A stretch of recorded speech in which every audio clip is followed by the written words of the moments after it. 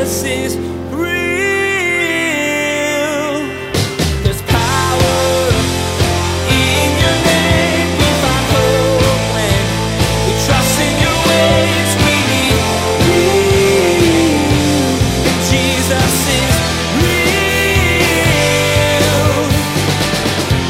God wants a relationship with each one of us. I mean, you think about somebody who would want a relationship with you. And you think, the creator and sustainer of all the earth, who knows everything about me, every detail about my life, he wants to share a meal with me. He wants to spend time with me. He wants to be a part of my life. He wants to be in close relationship. And it's been said often that Christianity is not a religion, it's a relationship. Some things we read in the Bible are difficult to understand, and some we'll never understand until we can ask Him face to face.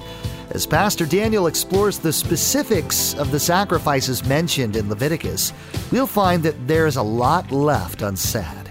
But instead of being frustrated, listen and be encouraged to know that we're all in process all the time. When you seek God, He does the work to refine and mature you, and understanding will come. Now, here's Pastor Daniel with part 2 of his message entitled The Grain and Peace Offering. Jesus is real.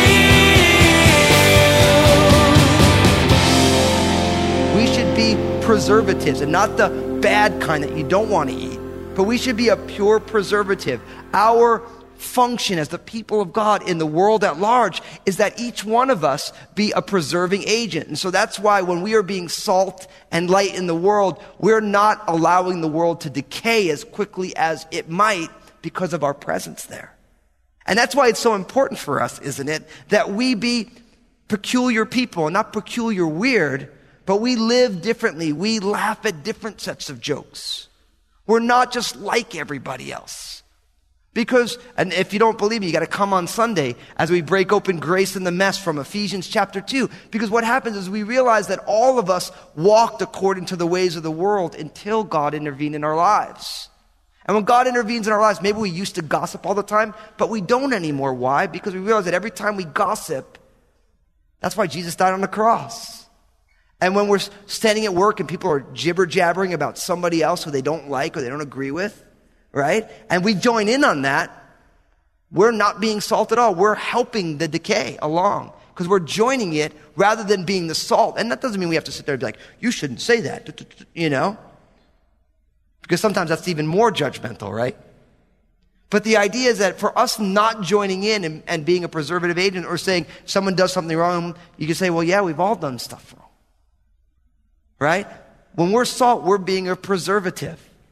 So it's interesting how all these different aspects to these sacrifices have all sorts of applications for us. Now, of course, you guys know that salt also produces thirst. It's another function of salt. How many of you eaten a whole bag of chips? You get real thirsty, right? Even if you don't even, a handful. I've talked to you guys about the saltine cracker challenge. Don't do it. I tried. You guys heard it. You have to eat 8 saltine crackers in 1 minute with no water. You can't do it. You know what happens?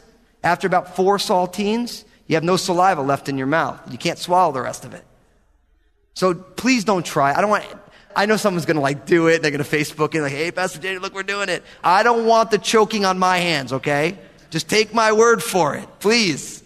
But salt produces thirst. Now you think about it. The Bible says, blessed are those who hunger and thirst for righteousness. And what? They will be satisfied. So one of the ways that we're salt, of course, is to make other people thirsty. We should live our lives in such a way that other people are like, man, I just want what they got. What's the deal with you? We should be thirst promoters in the world. So not only preserving this idea, it promotes thirst. And then, of course, another application of salt is salt gives flavor, doesn't it? And I just believe Christians should be zesty in that way. We should have lives of a unique flavor. And listen, all of our flavors are a little different, but there should be some pizzazz to who we are. Because of Jesus, because of His grace, because of the fact that we're not weighed down with all these cares, we should add some flavor to the world. Now I realize everyone's got a little bit of a different style, but salt does do that, right? It adds some flavor. And I believe that the people of God are meant to add flavor. to this life. And so you all just keep being who you are in Jesus' name. We're enjoying it. Amen. You guys are awake?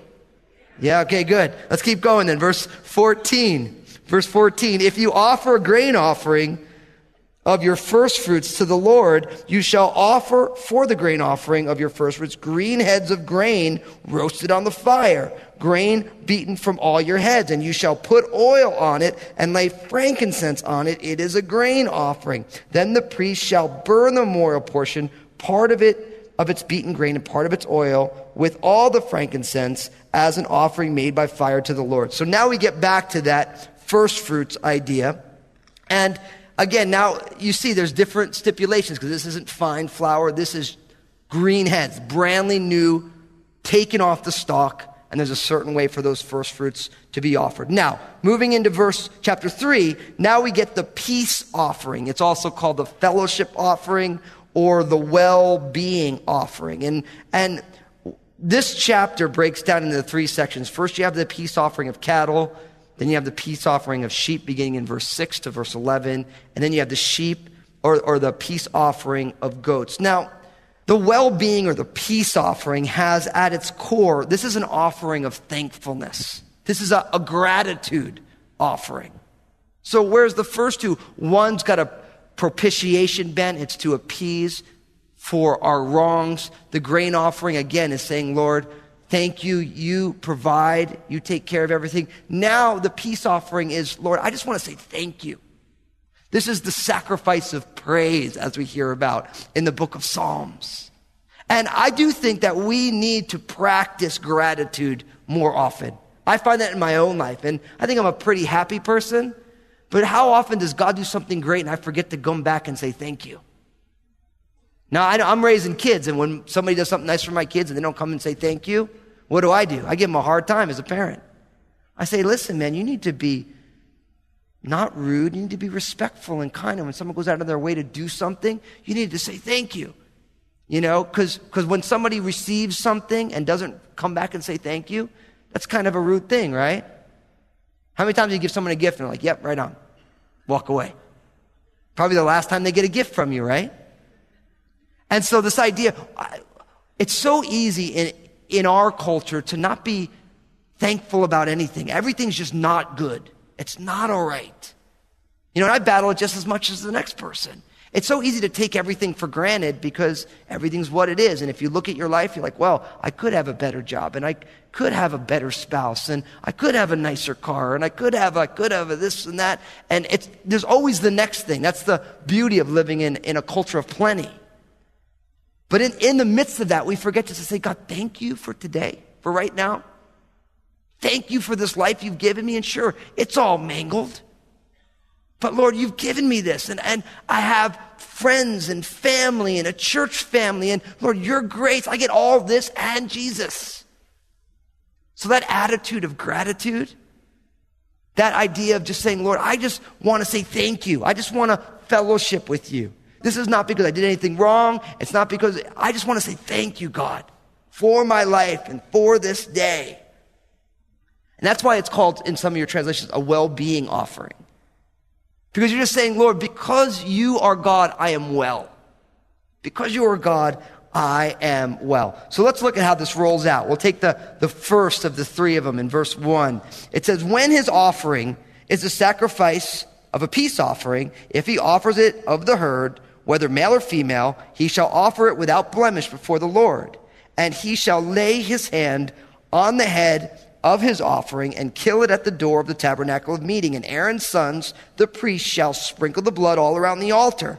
Then he shall offer from the sacrifice of the peace offering an offering made by fire to the Lord, the fat that covers the entrails and all the fat that is on the entrails, the 2 kidneys, and the fat that is on them by the flanks, and the fatty lobe attached to the liver above the kidneys. He shall remove, and Aaron's sons shall burn it on the altar upon the burnt sacrifice, which is on the wood that is on the fire, as an offering made by fire, a sweet aroma to the Lord. Now, again, this is of cattle, so either the bull or the cow. Now notice, as contrasted to the burnt offering, now it could be a male or a female.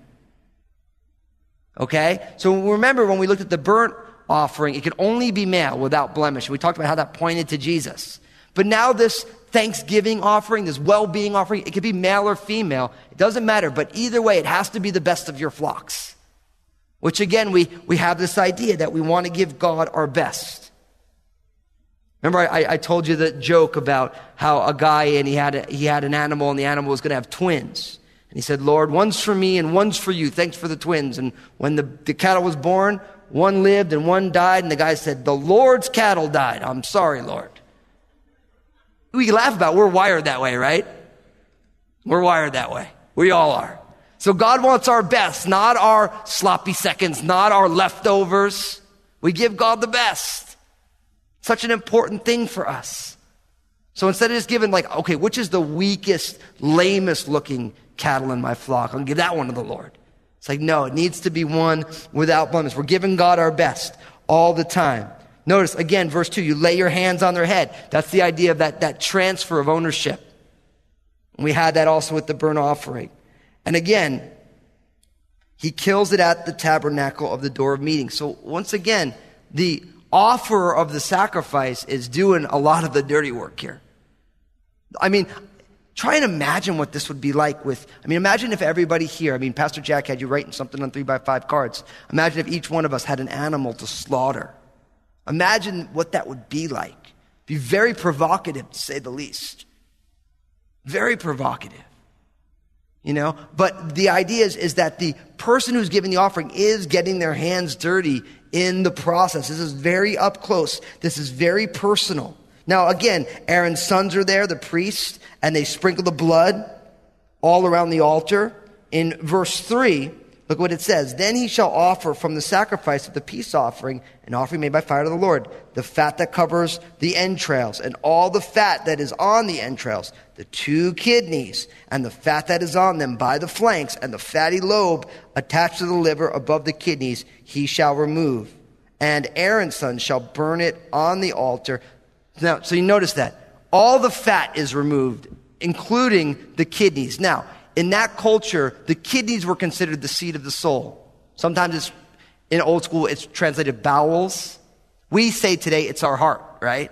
The heart is the seat of who you are. It's the control center for your life, right? So none of the fat can be offered, and the kidneys were not allowed to be offered because that was considered the central core of this offering.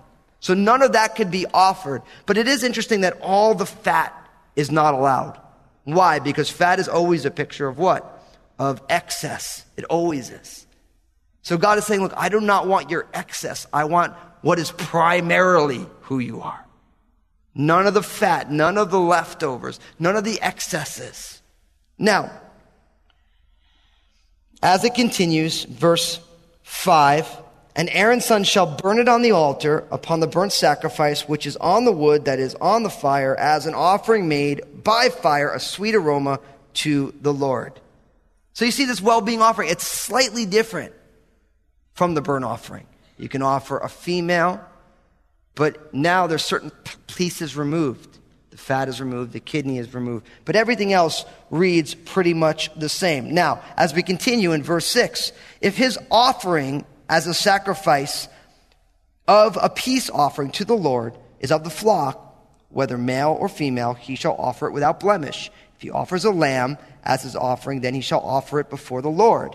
Verse 8, and he shall lay his hand on the head of his offering and kill it before the tabernacle of meeting, and Aaron's son shall sprinkle its blood all around the altar. Verse 9, then he shall offer from the sacrifice of the peace offering an offering made by fire to the Lord, its fat and the whole fat tail, which he shall remove close to the backbone, and the fat that covers the entrails, and all the fat that is on the entrails, the 2 kidneys, and the fat that is on them by the flanks, and the fatty lobe attached to the liver above the kidneys, he shall remove. Verse 11, and the priest shall burn them on the altar as food, an offering made by fire to the Lord. Now, this is the offering of, instead of a bull or a cow, now we have, again, a sheep. Notice the only difference we have here, of course, is the mention of the whole fatty tail. Now, what's interesting is that this portion of the animal was considered a delicacy. It usually weighed about 15 pounds, but there are some cases where they could weigh as much as 60 pounds. So because these animals had this fatty tail, God says, I don't want that part. But everything else reads pretty much the same. But notice there's also the point here that it's a food. Its offering is food. So the idea for this in this well-being offering now is because they're saying it's like food, it speaks of a fellowship meal. In that culture, and like in our culture, you only sit down to eat with people who you have a relationship with. Right? And so this idea now, this fellowship, this peace offering, this well-being offering, it speaks to us of the fact that God has made a covenant and there's a relationship between God and between the offerer. And I think that's a beautiful thing. And again, that's something that we never want to take for granted. Remember Jesus speaking to the church in Laodicea said, behold, I stand at the door and knock. And if anyone opens the door, I will come into him and I will eat with him and he with me. See, that's what God really wants. God wants a relationship with each one of us. And I think that's pretty cool, isn't it? I mean, you think about somebody who would want a relationship with you. And then you think, the creator and sustainer of all the earth, who knows everything about me, every detail about my life, he wants to share a meal with me. He wants to spend time with me. He wants to be a part of my life. He wants to be in close relationship. And it's been said often that Christianity is not a religion, it's a relationship. I don't like making those distinctions personally because I think that our religion is a relationship with God. I think people like to say religion's bad, but I think that's more of a cultural thing than it is a realistic thing. Religion is what people do in response to the God that they understand. So I don't think religion should be I don't think we should be afraid to say, hey, yeah, my religion is Christianity. Because our religion implies that there's a relationship. There's a relationship between God and us. And God wants that relationship. God wants that relationship. Now, in verse 12, we get the offering of the goat. Look what it says. And if his offering is a goat, then he shall offer it before the Lord. Verse 13, he shall lay his hand on its head and kill it before the tabernacle of meeting. And the sons of Aaron shall sprinkle its blood all around the altar. Then he shall offer from it his offering as an offering made by fire to the Lord, the fat that covers the entrails and the fat that is on the entrails, the 2 kidneys and the fat that is on them by the flanks, and the fatty lobe attached to the liver above the kidneys he shall remove, and the priest shall burn them on the altar as food, an offering made by fire for a sweet aroma. All the fat is the Lord's. So you see that. Even though they don't offer the fat by fire, it's still God's. Again, very simple. It's the sheep offering. Everything's exactly the same. Once again, it's all about a thanksgiving offering. And then it closes this chapter in verse 17. This shall be a perpetual statute throughout your generations. In all your dwellings you shall eat neither fat nor blood. Now, this is an interesting conclusion, isn't it? This perpetual covenant. No fat, no blood. Now, we all know, and this was long before they could take our, cholesterol levels, that eating fat's not good for you. Right? It's not good for you. And even though, listen, I, as much as the next guy, I love my bacon grease and my eggs. It's not good for you. It's not healthy. So no fat, but then again, no blood. And we're going to see a lot of this in the book of Leviticus, specifically when we start getting into some of the later chapters, like Leviticus 19. Why? Because the life was in the blood. And so there was to be no consumption of blood. And you realize that in John's gospel, when Jesus said, unless you eat my flesh and drink my blood, you have no part in me, you realize that people stopped following Jesus. I mean, it's a classic anti-strategic move by Jesus. He's growing in popularity. He's like, listen, unless you eat my flesh and drink my blood, you cannot be my disciple. And everyone's just like, peace, Jesus, I'm out of here. I mean, can you imagine that? You're following somebody, you're like, hey, you can't be my follower unless you drink my blood. You'd be like, all right, buddy. But Jesus wasn't speaking of us literally drinking his blood. It's about the application. When we come to the communion table, that is not the literal body and blood of Jesus. That is a symbolic action. It's a remembrance service.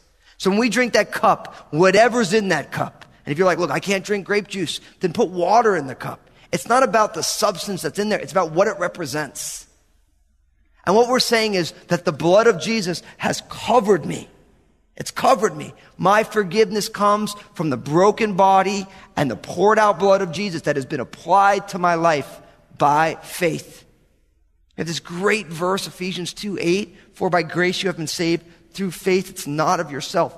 It's the gift of God, not of works, lest any man should boast. Right? It's all about God's grace. Through faith. See, it's interesting that in some segments of Christianity, they're going to tell you that the only way you can be right with God if you actually eat the bread and drink the cup after a special prayer has been made. That's a work. We don't need to come to the communion table every single week in order to be right with God. We come to the communion table because we're right with God. And we're just saying, Lord, I want to remember your perfect life. I want to remember your sacrificial death. And I realize that the only reason that I am forgiven is not because of anything that I've done, but it's all about what you've done. So right here, they're always like, no blood, no blood, no blood. And I'm pretty sure that you guys are not eating and drinking blood. So if you are doing that for some reason, don't do that. Don't do that, because it's pretty nasty. But we won't judge you if you tell us that you do it. Just stop doing it now.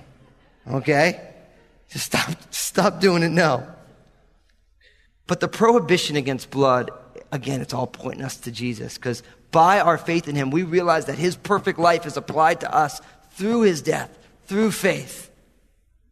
And I'll be honest with you, with every single passing day in my life, I become more grateful for the finished work of Jesus. Because I'm in process every day. You're in process every single day. But there's one thing that is not in process, and that is God's finished work on my behalf. I'm just growing into what it means, how it plays out, how it looks, what does it do, and how does it impact and integrate into my life. But his side of that work is already finished. And that finished work of Jesus is a foundation that we can build our lives on. And many of you are. And for some of you tonight, you're here, you haven't been building your life on Jesus. And you see that every time something comes up, it falls apart. And it falls apart hard. And all you need to do is say yes to Jesus, even tonight. It's all you need to do. And if you say yes to Jesus, you will have a rock, a foundation to build your life upon. That no matter what happens in your life, it won't all be easy, but that house is going to stand. Listen, there is enough power in the blood of Jesus to forgive every single sin that has ever been committed. There's enough power there. All God asks is say, Lord, take this burden, take this shame, take these mistakes, take this brokenness. I come to you just as I am, forgive and cleanse. Empower me by your Spirit. That's all it takes.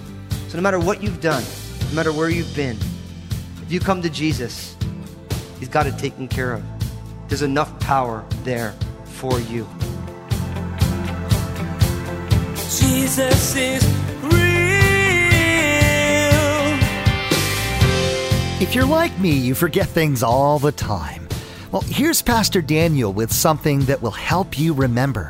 Hey everyone, Pastor Daniel here. I don't know about you, but life is busy and it's so easy to forget things. Now, thankfully, I have a couple of wonderful ladies in my life that join me in helping to accomplish all that God has called me to. Of course, I think of my beautiful bride, Lynn. She keeps me on track in so many ways. And then, of course, there's my ministry assistant, Margaret, here at Crossroads. She helps me to make sure that my schedule in the ministry is running smoothly. Now, I love how God uses these ladies and so many other people to help remind me of what's important. One of the easiest things to forget isn't daily things like the schedule. It's actually the most important thing. It's the fact that God is real and he is in heaven and he is with me all the time wherever I go. It may sound silly, but I started wearing a bracelet that says real on it. This bracelet is a constant reminder to me that Jesus is real and that God's grace is real and his mercy and his love has been poured out into my life. And I want to make this bracelet available to you as well. Here's Josh with some information about how you can get your very own real bracelet.